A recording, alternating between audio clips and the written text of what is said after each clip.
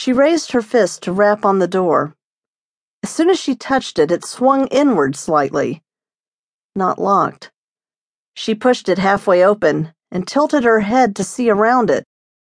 The entryway was dark. Streetlights shining through the French doors that led to the balcony cast some light, but all she saw was the outlines of furniture. "Tim? Mr. Warner, it's Sasha McCandless. Hello?" No response. She hadn't come all this way to stand in the hallway. She walked in and reached down to turn on a small lamp sitting on an antique, or at least old, telephone stand. As she straightened to standing, she turned and found herself staring at the barrel of a gun. She estimated it was 8 inches from her face, maybe closer. "Don't move," said its owner in a soft voice. He looked to be about 6 feet tall, solidly built, but not bulky. He had a lean, fit runner's frame. Part Asian, maybe?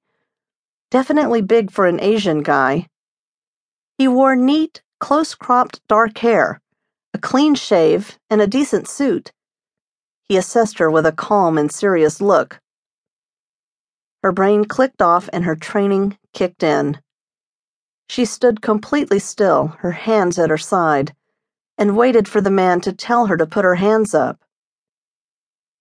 "Put your hands up." As instructed, Sasha raised her hands up and also moved them forward, pushing the gun to the side and away from her face. Redirect. At the same time, she wrapped her left hand around the barrel and pointed it down toward the man's hip. Control. She drove the blade of her sharp, bony right elbow into his sternum and used that momentum to hammer his nose with her right fist. As his head bobbled back from the blow, she brought her right hand down to the base of the gun's grip.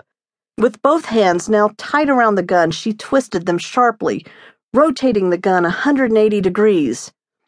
Attack. His bone made a sickening crack as his trigger finger broke, and she turned her hands back and pulled the gun from him. Take. She held the gun with both hands. With a deliberate motion, she pointed it at the center of his chest and hoped he couldn't tell she'd never handled a gun before. The entire sequence had taken less than a second. He stared at her, blood pouring from his nose, his right hand dangling awkwardly by his side. Then he started to laugh. "You could have just returned my call, Miss McCandless." She didn't speak. He started to extend his hand as though to offer her a handshake with his mangled, swollen finger. "Don't." She raised the gun and aimed it at his head. He stopped mid-gesture. "I'm Agent Leo Connolly, Department of Homeland Security, with the Federal Air Marshal Service. I wish I could say it's nice to meet you." She kept the gun trained on him.